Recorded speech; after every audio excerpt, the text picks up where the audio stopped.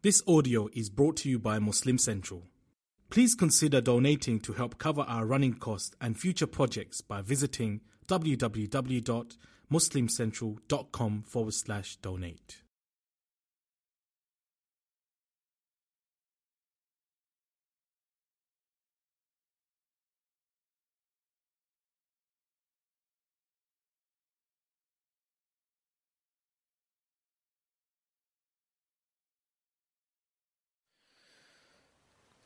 بسم الله الرحمن الرحيم الحمد لله والصلاة والسلام على رسول الله وعلى آله وصحبه أجمعين. Tonight, inshallah, we continue the journey with our Prophet Nuh alayhi salam. We continue the journey with Prophet Nuh alayhi salam in a time where only a very small amount of people had believed in him. Our scholars differ on how many actually believed in him. He called for 950 years. How many years? 950. We look at 60 years as a long time. 70 years. 950 years. And in that time, there was people still being born. So generations were coming into and leaving Nuh alayhi salam's time. Such a long time actually for da'wah. Now obviously Allah subhanahu wa ta'ala, He gives this struggle to the prophets because the prophets can handle it. The prophets of Allah, their connection with Allah is different to ours. Different in the sense that they are closer to Him. And because they receive inspiration and wahy, they see Jibreel alayhi salam, a bit more signs have been shown to them. Their connections are usually stronger than ours. But at the same time, when they do a wrong thing, to us it may seem small, very small. But to Allah, their sin is bigger than ours. And their punishment is bigger than ours. And you will see tonight, inshallah, one very small error Nuh alayhi salam did, and we listen to Allah's reply to him. But at this moment, 950 years of calling to the people. The scholars differ, as I said. When I mean the scholars, I meant the companions of the Prophet sallallahu alaihi wasallam, as they heard it from him. Some assumed that it was 80 people. And this is the majority. Unanimously they agree about 80 people believed in Nuh alayhi salam in 950 years. But there are other opinions. Some say 73, others say 100. Maybe a little bit more than that, but not much more. On average, 80. 80 people. Contrast that to one of us. This is a lesson to us, inshallah, to be patient when we give da'wah. Da'wah means inviting people to Islam, whether they are, obviously da'wah means to people who are not Muslim, inviting them into Islam. To Muslims, it's reminding. Tadhkira. فَذَكِّرْ إِنَّمَا الذِّكْرَ تَنْفَعُ الْمُؤْمِنِينَ. Allah says, remind. The reminder benefits the believers. Whereas da'wah, inviting, you've got to start from scratch, from the beginning. We have to be patient in both ways. Contrast that to people who enter, alhamdulillah, either repent to Allah subhanahu wa ta'ala, or they start new in the deen. Some people, they forget that in the many years that had passed, they were astray, and that if someone came to remind them about the deen, they would burst at them, or they would try to avoid them. They forget that when they used to be called to a dars, or an Islamic event, or some kind of event that will remind them of Allah subhanahu wa ta'ala, they would try their utmost ability to make excuses and avoid it. Because they didn't want to feel the blame.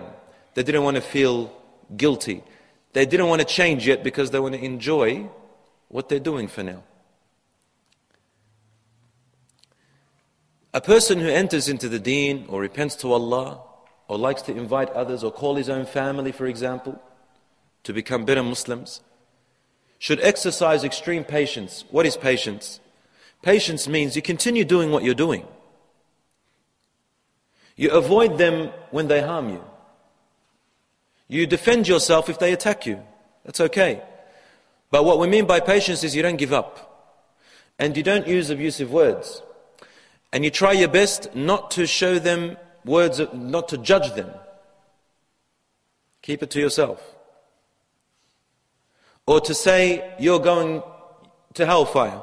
Or you're not going to be forgiven. You don't deserve to be forgiven. You people. Or talk with disgust. This is a wrong form of da'wah. You've given up already. You've given up already, and I've heard of people, inshallah, I know that, inshallah, their intention is for Allah subhanahu wa ta'ala, but they didn't follow the method of the prophets. And this is a result of ignorance. So I advise people who start in the deen, or repent to Allah, to learn the methods of the prophets. Allah says to Prophet Muhammad sallallahu alayhi wa sallam the following. قُلْ أعوذ بالله من الشيطان الرجيم بسم الله الرحمن الرحيم قُلْ هَذِهِ سَبِيلي أَدْعُو إِلَى اللَّهِ عَلَى بَصِيرَةٍ أَنَا وَمَنِ اتَّبَعَنِي. Say to the people, this is my clear path. I call to it with clear-sightedness and clarity. I and whoever follows me. Meaning, we should follow the methods of the prophets and the messengers.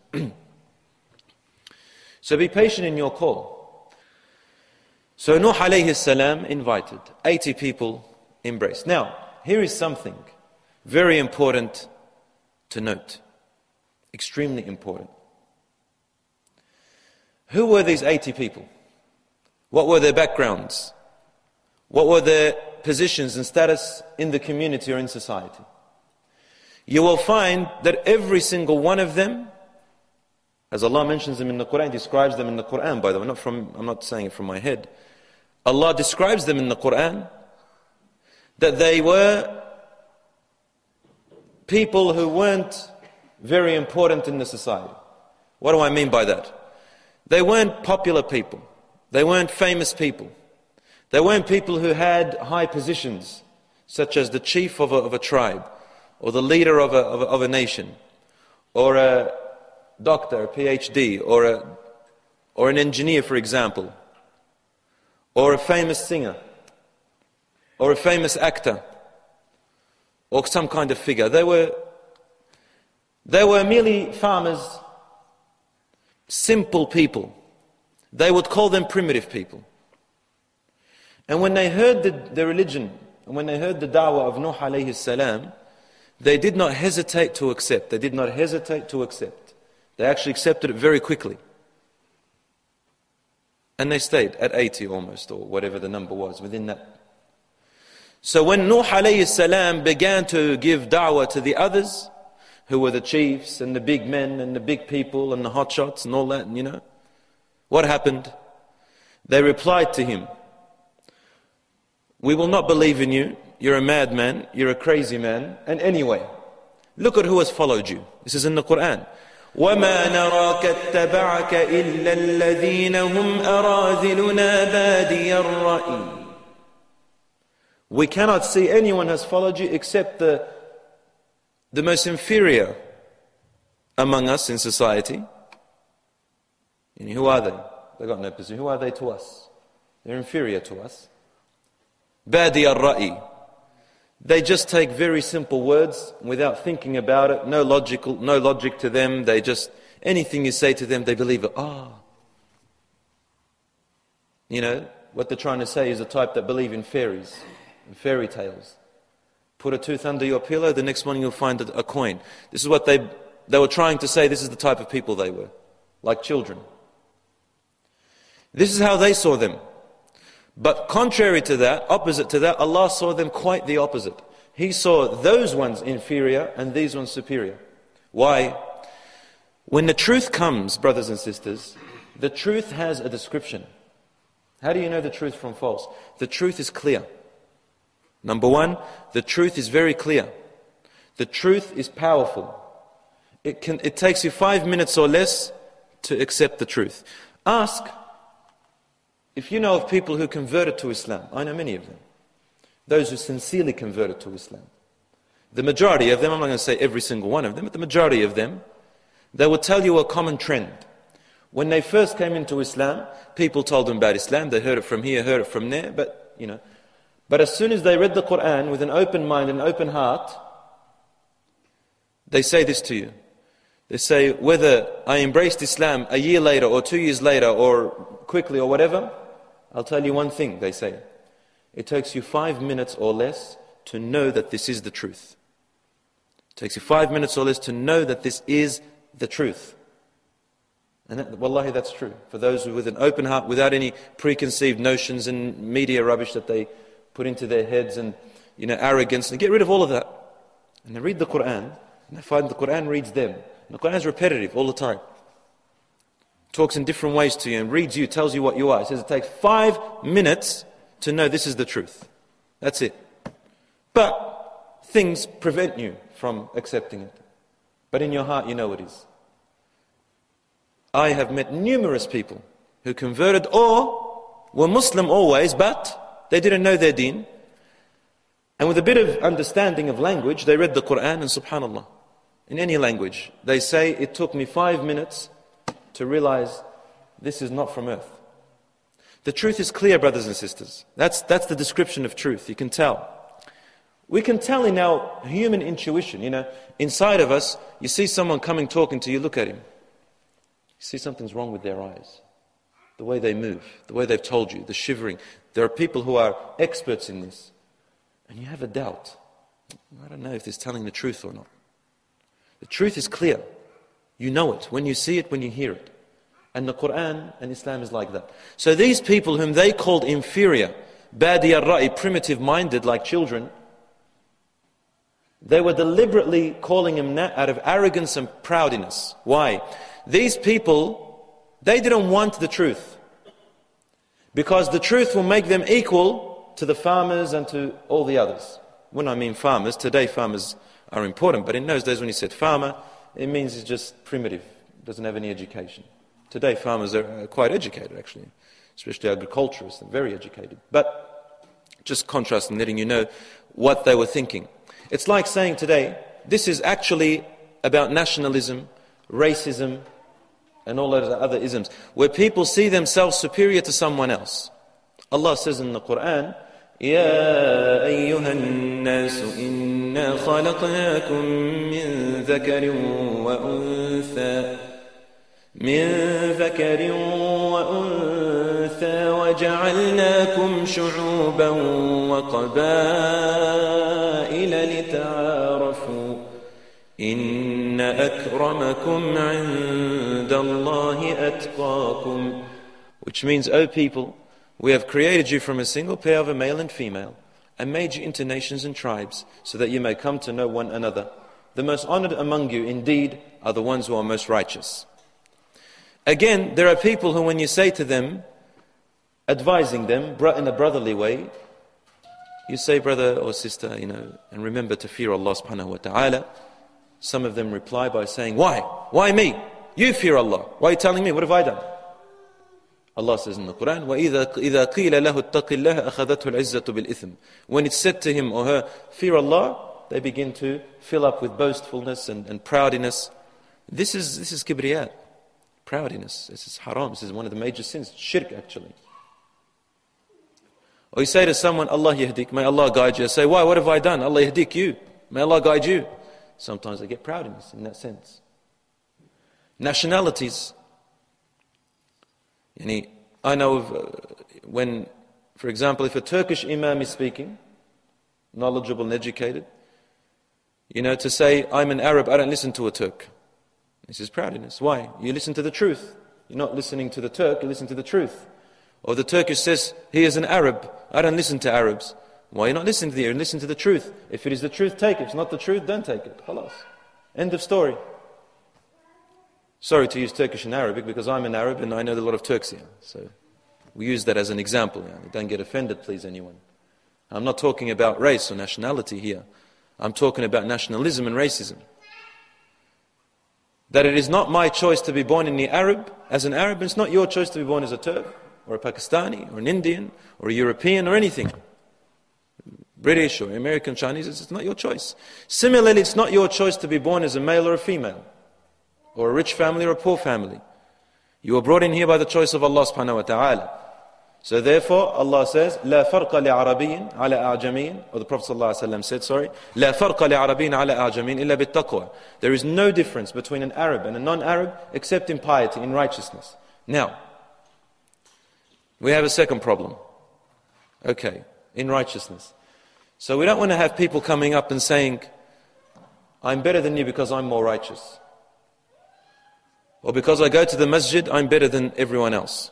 Or because I donated $100 the other day, I feel I'm on top of the world, everyone else is below me. Or because I think I'm on the right path, everyone else is on the wrong path. This sectarian type of thinking. I belong to this organization, every other organization is wrong. And so you see, you don't want to see backbiting, stabbing. Even the companions of the Prophet ﷺ differed on certain things. But they never differed on the aqidah, on the belief of Allah. They never had shirk. It was little issues. But in righteousness, husband and wife. Husband can't say to his wife, I deserve paradise more than you. Wife says, what have you done? I serve my children every day. I'm going to paradise before you. God loves me more. You ever heard that statement? God must love me? Well, that's a wrong statement. How do you know if Allah loves you or hates you? Inshallah He does. Allah tells us that His name is Ar-Rahim. He is the most merciful. Yes, He loves all His creatures. But how am I so certain that it is me superior to you? That Allah loves me more than you, for example? Only Allah knows. There was a time where the Prophet ﷺ was, this hadith is in Bukhari by the way, was sitting and a man who looked quite important, dressed well, well-groomed horse. You know, I'm taking you back to the others. It's like today saying you're driving the newest BMW of the most expensive type and you've got the most expensive suit and the most expensive watch. You look important, right? Like that. This man was passing by. Entrepreneur. And he said to his companions, what do you think of a man who looks like this? Of a man who looks like this. So as not to point to this man. And they said, Wallah ya Rasulullah, we think that a man like this, if he enters any home and asks for their daughter, they'll say yes immediately. If anyone comes to him to help them, to intercede, like connections, they'll get their way, and so on. Like he's an important man. Everybody would love him and work for him and do things for him and so on and so forth.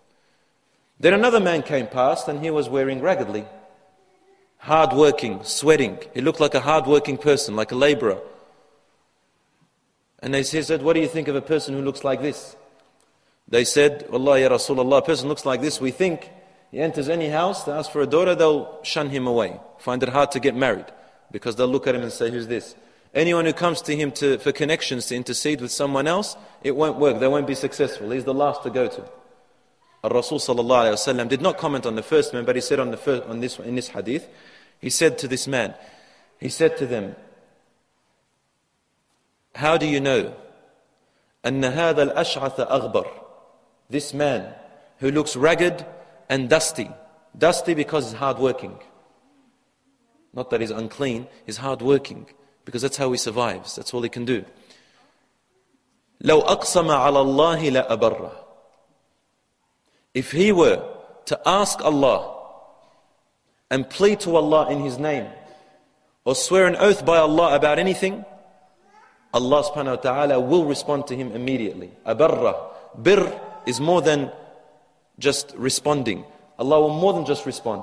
La abarra, meaning He'll respond and He will love to respond to him. He'll give him extra. He'll give him more than just responding to his dua. La abarra. He'll give him and more on top of it.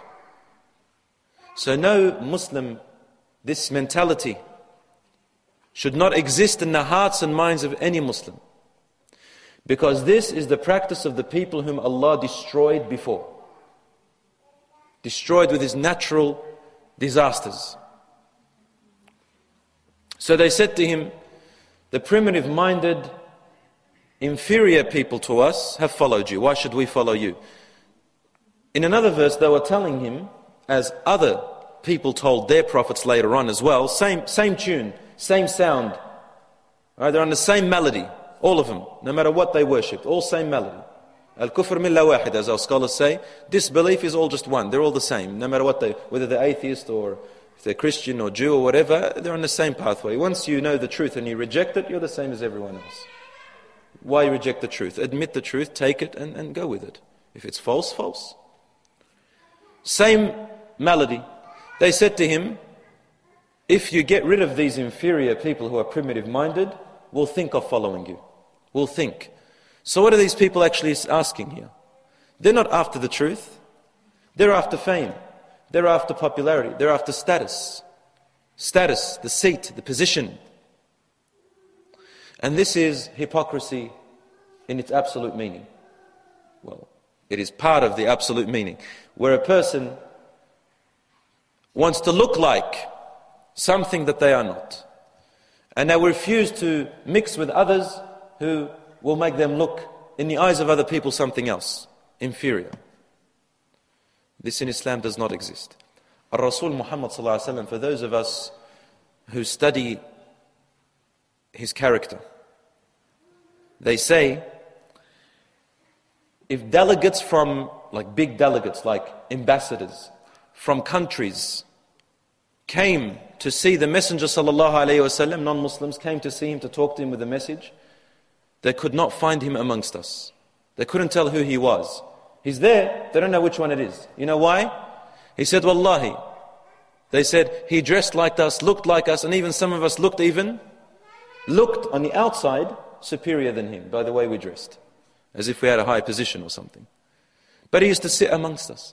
If he wasn't talking to us, advising us, he'd be sitting amongst us, like you here. Imagine now an imam, big imam, coming in here, no one knows him, just sits among you. And me, I'm talking to you thinking he's come to learn something from me. Like that. But he's not. He's a bigger imam than me. Ar-Rasul sallallahu alaihi wasallam came in, he was sitting among the people. They knew who he was. But if a stranger came in, they wouldn't know who he was. He was like everyone else, sallallahu alaihi wasallam. Never, ever saw himself bigger than anyone else. Ever. Even though he could have. They offered him. Quraysh offered him. You know the story. They said to his uncle Abu Talib, what does he want? Let him stop this call. You know, what's he after? If he wants women, we'll give him all the women of Medina. If he wants money, we'll make him the richest. If he wants the position, we'll make him our king. We'll just tell him to stop. This word, it's embarrassing us. It's humiliating us. And he said to his uncle, in private, because uncle went to him to talk to him, and he said to him, Ya uncle, Wallahi la wada'u al-shamsa biyamini wal-qamara biyasari ala an atruka hadha al-amr ma taraktuh. Uncle, let them understand this. Wallahi, by God, if they had control of the sun and they placed it in my right hand to control the world, the universe, and they had the moon in their control and they gave it to me in my left and I controlled the universe with the sun and the moon, to leave this matter, I will not leave it. Tell them I will not stop. What does it? We are not after position and status. There is one more before I continue this story about Nuh alayhi salam. One more incident I think is a good lesson here. Have you heard of the blind man at the time of the Prophet sallallahu alaihi wasallam? This blind man is mentioned in Surah Abasa wa Tawalla. And ja'ahu al-a'ma. What happened was, Ar-Rasul sallallahu alaihi wasallam was inviting people. And he focused his attention to the leaders of Quraysh, the important men, because he thought to himself, this is his intelligent guess, that if he can attract the big men, then the people under, because he knew the Arab style, that they follow the bigger people, right? If he attracted them, then the others will take example of these big men and they'll say, wow, if they listen to him, he must be on the truth, so we'll follow as well. That's what he thought, sallallahu alaihi wasallam. But in fact, that wasn't the case. That wasn't the case. So there was this blind man who used to come and he used to hear the Prophet ﷺ's voice. He loved what he said. And so he would always try to come to talk to the Messenger ﷺ. But he would not get the chance. One day, Rasul ﷺ was talking to a group of the leaders. And he's trying his best to keep his attention with the leaders. And the blind man came along. And he interfered and cut off the Prophet ﷺ's speech. Like he cut him off and said, Ya Muhammad, Ya Rasulullah. And the Prophet ﷺ turned away from him, tried to avoid him. The man can't see him, but the Prophet ﷺ is moving away, trying to talk to the people. He doesn't want any disturbance right now.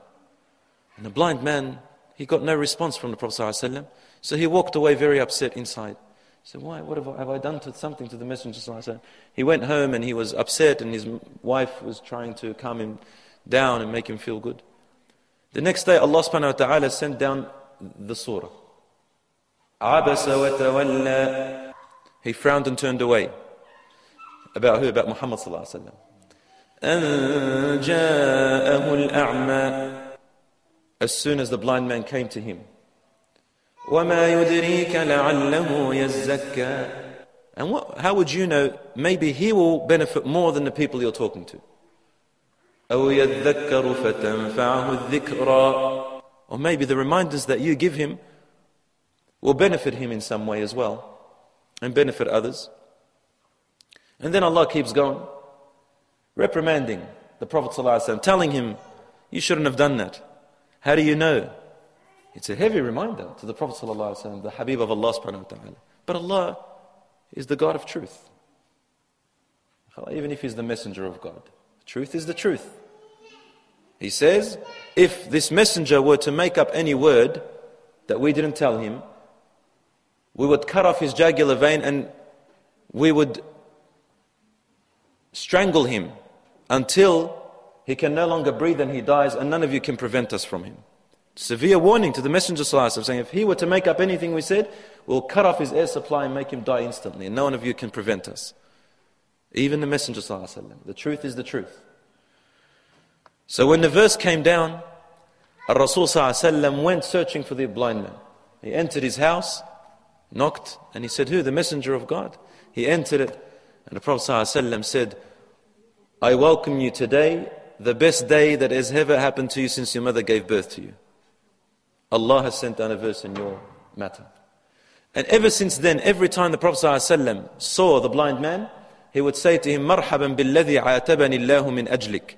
Welcome to the man whom Allah subhanahu wa ta'ala gave me an admonishing reminder because of you. He admitted, sallallahu alaihi wasallam, his fault, because it's the truth. So these are some of the lessons we learn from how the people of Nuh responded to him. Rasul sallallahu alaihi wasallam also praises the people who accept the truth immediately, and he praises his best friend Abu Bakr radiyallahu anhu. He says, ما دعوت أحدا إلى الإسلام إلا كانت له كبوة غير أبي بكر فإنه لم يتلعثم.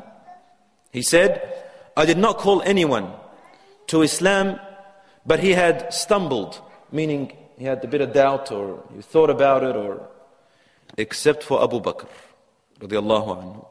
He never faltered. لم يتلعثم is more than just faltered. He didn't even, without a tiny pitch, even a little bit, he did not hesitate whatsoever. Straight away.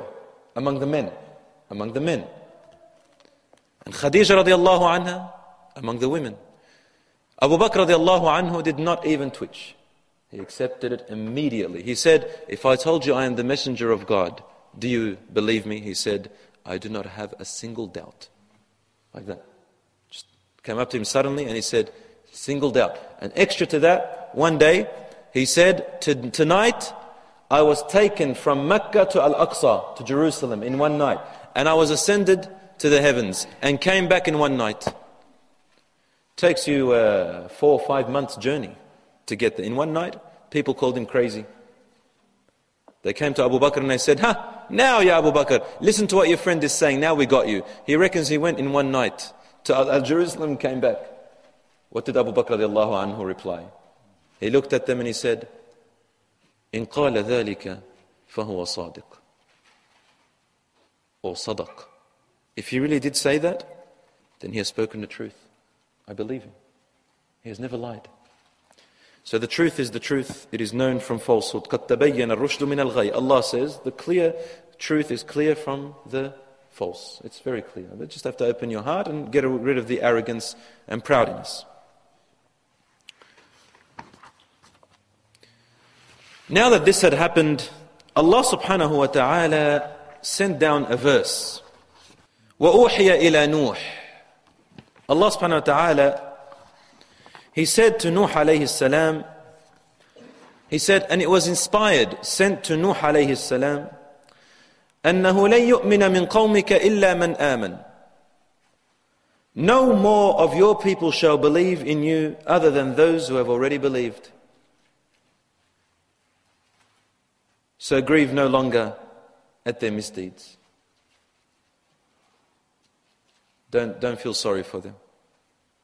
What does this mean? Allah told him that I know no one is going to believe anymore. That's it. Whatever has believed, that's it. No matter how, if you tried for another 1,000 years, that's it. No one else is going to believe. And among those who disbelieved in Nuh alayhi salam was his own son, who was said to be named Yam. Yam, and another narration, some scholars believe that his name was also Kenan. So now Nuh alayhi salam gave up hope. Before anyone says anything, why did he give up hope? He did not give up hope because he doesn't want to give da'wah anymore. No. Because Allah had told him that no one else is going to believe.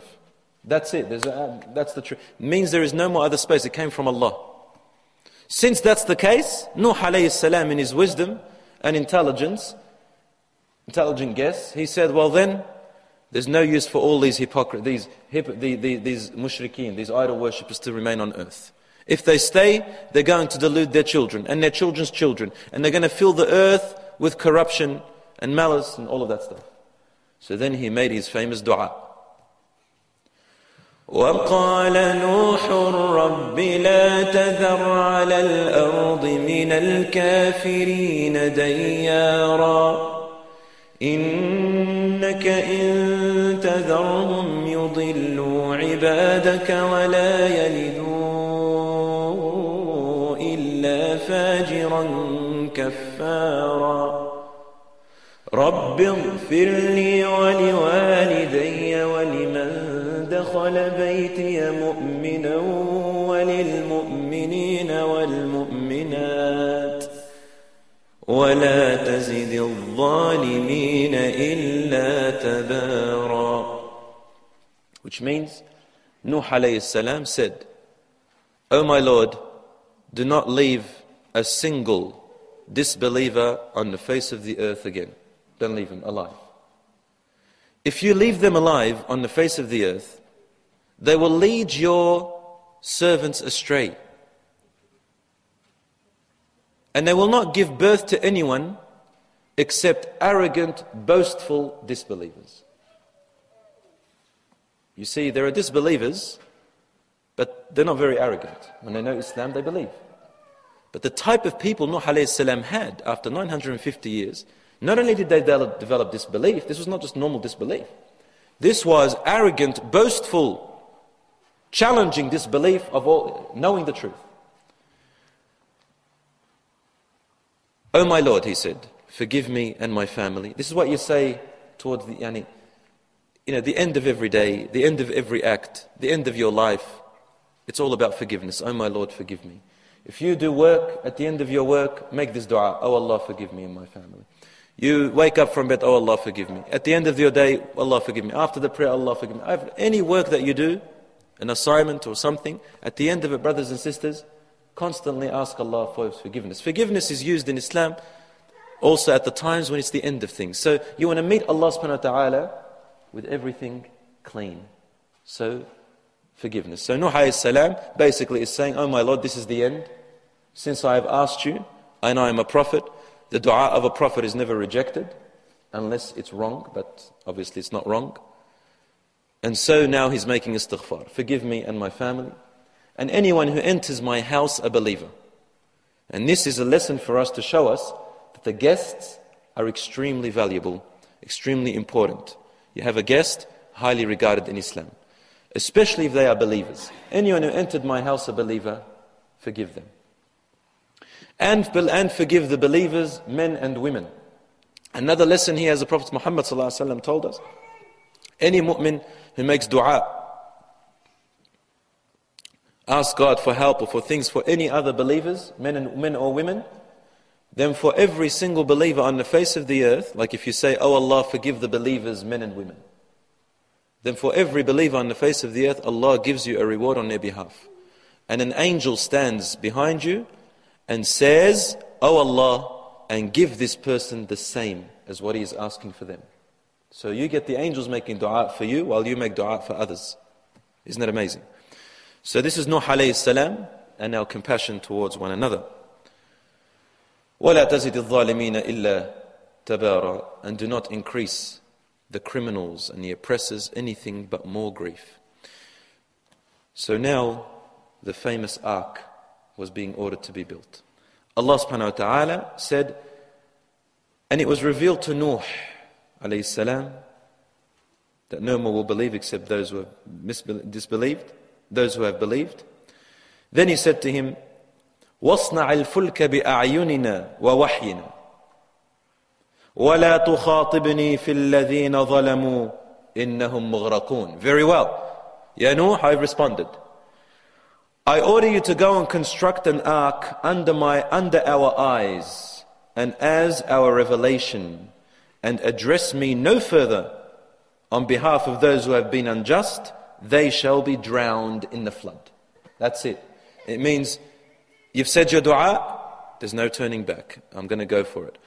Construct your ark under our eyes, meaning under our protection, under our guidance, under our safety.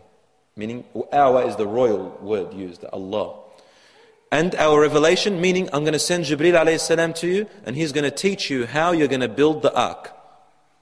He's going to teach you how to do it, and what you're going to have to do, what are the signs, when you have to get onto it, and how you should sail.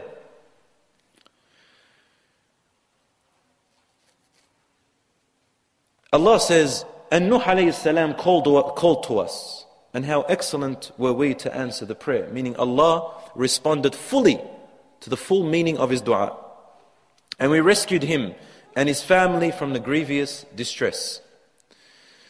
Allah, or Nuh alayhi salam, had asked Allah subhanahu wa ta'ala to save him and his family and the believers. Allah promised him that he will save him and his family and the believers.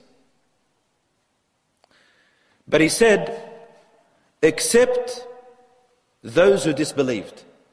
He made that condition. I will rescue you and your family and the believers who believed with you, except those who disbelieved.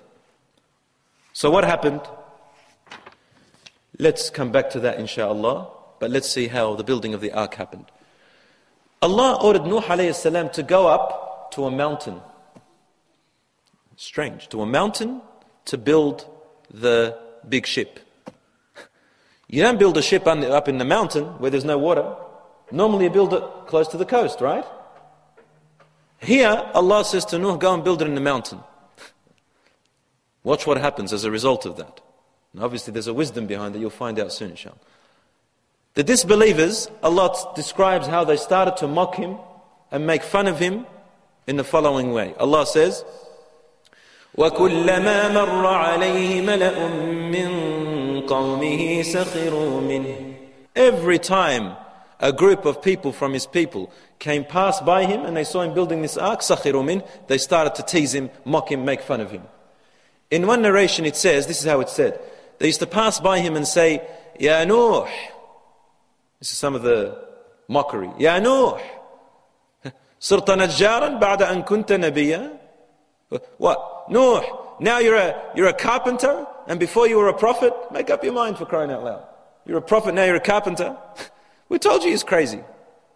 That's what they used to say. We told you he's crazy. In the hadith of the Prophet ﷺ, also sahih, that the people had a tradition. Every time they had a child that was born, that child grew up with the understanding or the teaching that this man, Nuh alayhi salam, is a crazy man, don't follow him. Hasha lillah, Nuh alayhi salam is not like that. But just to give you an example, back in when I visited Lebanon in the 90s, up in the village, there used to be this really old man who was crazy. He had lost his mind. And everyone would say to the kids, the kids used to say to him, hey, don't go past that man over there. If you go past, he'll throw something at you, or you'll see him urinating in public or something. Don't go past there. It's crazy. So like that. And this is the same way those disbelievers, those kuffar of Nuh alayhi salam, people of Nuh used to tell their children. Children used to talk like that. He's a crazy man. Allahu Akbar. This is a prophet of God. What's left for us? Be patient. وَاصْبِرْ عَلَىٰ أَذَاهُمْ. Allah is to say to the Prophet Muhammad ﷺ, you shall hear from the people of the book and from those who disbelieve many hurtful words. Be patient with the harm that they afflict you with and rely on us. Now, it is said in one narration, now I'm not sure if this is correct or not, but it did come in the books of tafsir, I'll say it to you inshallah, that the people used to go into the ark of Nuh alayhi salam when he's not watching. And they used it as a toilet. Just to go there and defecate in the ark. And there was so much defecation, feces, that it was unbearable. So they say that one day Allah made a disease in the skin of these people. And they didn't know how to cure it.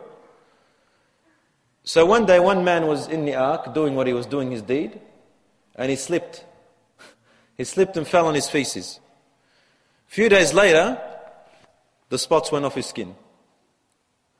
So they said the people started going to Noah's ark until they cleaned it all of the feces and they wiped it on themselves so they can get cured. Now this is some of the narrations that come to us. They are narrated by our scholars, Wallahu alam of their authenticity. But the point of that is that his people mocked him in the most ugliest and disgusting ways. That's the idea, and this is true.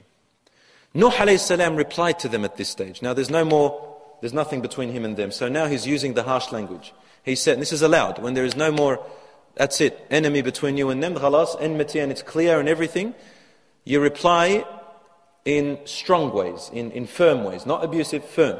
قَالَ إِن تَسْخَرُوا مِنَّا فَإِنَّا نَسْخَرُ مِنْكُمْ كَمَا تَسْخَرُونَ. If you're mocking us, we will soon mock you the same way you are mocking us. And you will find out soon who is truly going to be tortured. Now this is how a Muslim uses their firm words. You can realize there's no ugly words, no abusive words.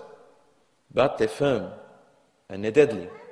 But they're not abusive or disrespectful to the person's features or description. It's just to their actions. He's telling them the facts, this is what's going to happen. So Allah said to him, He said, build the ark on our eye and with our revelation. So Jibreel alayhi salam used to tell him how to prepare the wood. He'd tell him to carve the wood and make it curved so that it can sail easily and it can float. And he told him to use nails and wood. Allah says in the Quran, وَحَمَلْنَاهُ عَلَى ذَاتِ أَلْوَاحٍ وَدُسُرٍ. And so we carried him on planks of wood and nails of steel. Or not nails of steel, nails. Allahu alam what kind of metal they were. But it was made beautifully. Now the companions of the Prophet ﷺ, well, unanimously they agree, the majority of them agree, that the ark was huge. Some of them say it was 80 yards long. Some of them say 100. And one extreme narration says 1,000 yards. But minimum 80 yards long. And they agree that it was at least 30 yards high. It was made of 3 stories. The first story was 10 yards high, second 10 yards, and the third 10 yards high. So big, very big ship. Huge. So it's like saying, something like close to 2 kilometers long. Or more even. Or a little bit less. Higher than a very high building. Like those skyscrapers we have in the city. Very high, very tall, very big. And it took him a long time to build this ark. Up on the mountain, they go, look at him. He's building an ark on a mountain, people build it near the shore. We told you he's crazy. Then Allah told him, فَإِذَا فَارَتْ التَّنُّورِ, when literally tanur means oven. In those days, tanur were made out of bricks and they were hollow, deep in the ground or just above the ground. They used it to heat up bread and fire. So no water came into it. If water came in, obviously you can't have fire. So Allah says, فَإِذَا فَارَتْ التَّنُّورِ, when the oven floods, we said to him, carry on board your ark from every creature a pair, just two, male and a female. This is in the Quran. In the Bible, and it says something different. In the Bible it says, carry 70 pairs of domestic animals, and then a pair of every other animal. This contradicts the Quran, so we reject it. As the Quran says, a pair only of each creature. Every creature. Every single animal and creature was boarded onto that ship, a pair. In the second, they were in the first story. In the second story, they say it was the humans, and in the third story, were for the birds to land and stay there. Why the oven? Because it's meant to be for fire. What happened was, Allah says, فَفَتَحْنَا أَبْوَابَ السَّمَاءِ بِمَاءٍ مُنْهَمِرٍ. Allah says in Surah Al-Qamar. And so we opened up the doors of the heavens. Metaphorical words. The doors of the heavens with gushing water. Munhamir is like spilling a bucket. It wasn't just rain. It was like the water that you spill from a bucket. It wasn't drops. It was all at once. وَفَجَّرْنَا الْأَرْضَ عُيُونًا. The power of Allah. And we burst, exploded, with these terms used, exploded, burst the earth, and made holes from every part, from mountains, from valleys, from everywhere, into billions of gushing fountains and waters. Like a dam, a dam that holds water, like exploding a dam, and watch how the water comes through, like that. Like that it came out. فَالْتَقَى الْمَاءُ عَلَىٰ أَمْرٍ قَدْ قُدِرٍ. The water of the sky and the water of the earth met together on a divine command. In the hadith, narration says that the ark was covered from the top and from the bottom. So the water didn't fill the boat, the ship, the ark. As the water started to come, brothers and sisters, in a matter of just only a few moments of the day, he had warned them of the flood. And they used to say to him, bring it on, come on. Where is this flood? Where is this adhab? Where is this? Come on, bring it on, where is it? It's been 950 years. You're lying, you're crazy. Like what today, they must, where's this day of judgment? It's impossible. What are you talking about? When you die, you turn to dust. Where's this adhab? Come on, bring it. Okay, why isn't there? All right, I swear at God now. Okay, where's the thunder lightning? What happened? Nothing happened to me. Allahu Akbar. One day I'm going to bring you someone here, converted to Islam. He's got a remarkable story about how his gang abused him for becoming a Muslim.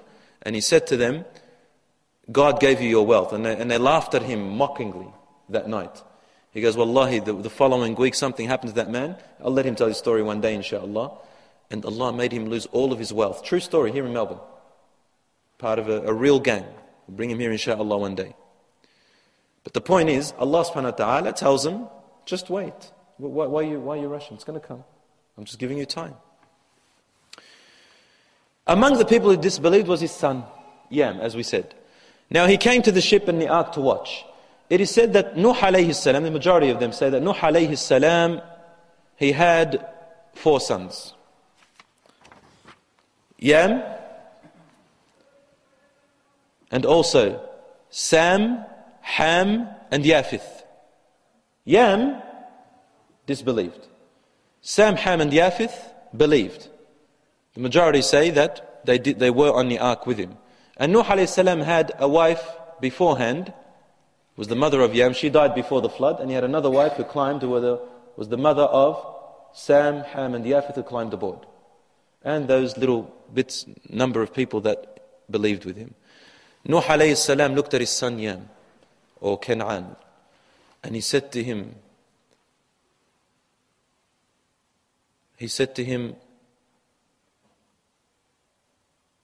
قال يا بني اركب معنا ولا تكن مع القوم الكافرين. He said, oh my son, Come aboard with us and don't be among the people who disbelieved. What did his son reply in arrogance? He said, قال سآوي إلى جبل يعصمني من الماء. He said, Dad, I'm going to go to a high mountain and it will save me from the water. What did Nuh alayhi salam reply? قال لا عاصم اليوم من أمر الله إلا من رحم. He said, today there is no protection from the law of Allah except who He has given mercy to.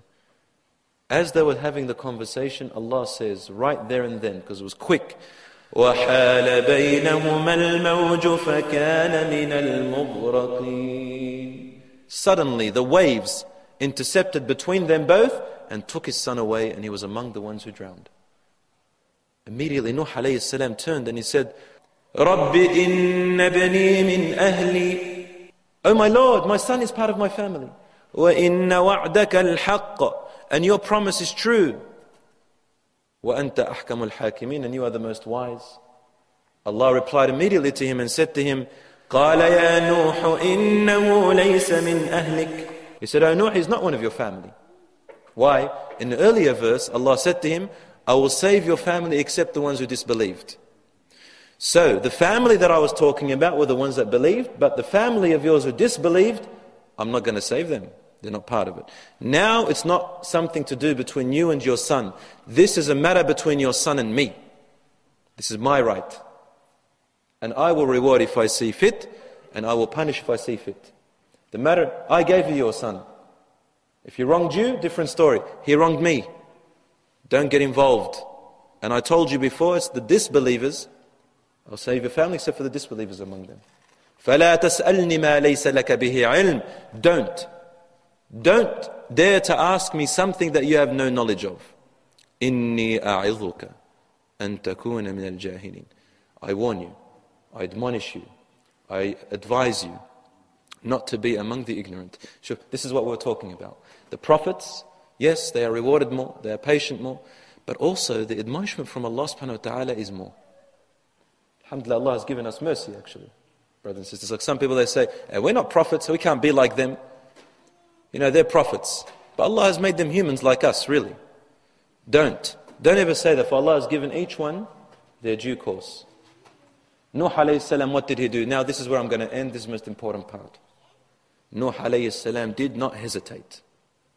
He immediately prostrated to Allah subhanahu wa ta'ala and asked Allah to forgive him. Oh Allah, forgive me, he said. And this is the last lesson I want to say about this. Brothers and sisters, the sin, a mu'min cannot bear staying with a sin for a long time. As soon as you hit the sin, repent immediately. Don't say tomorrow, on Monday, in a few years' time when Allah guides me. What does that mean? When Allah guides me, I'll pray. Allah has already guided you. Ya miskeen, you poor person, you. It's you who is not choosing to do so. So immediately repent now before tomorrow, because Allah says, وَمَا تَدْرِي نَفْسٌ مَاذَا تَكْسِبُ غَدًا وَمَا تَدْرِي نَفْسٌ مَاذَا تَكْسِبُ غَدًا وَمَا تَدْرِي نَفْسٌ بِأَيِّ أَرْضٍ تَمُوتُ. No person knows what they're going to be doing tomorrow, and no person knows in which land they are going to die. Astaghfirullah. قولوا قولي هذا. Thank you for listening. هذا وصلى الله على نبينا محمد وعلى آله وصحبه أجمعين وآخر دعوانا أن الحمد لله رب العالمين.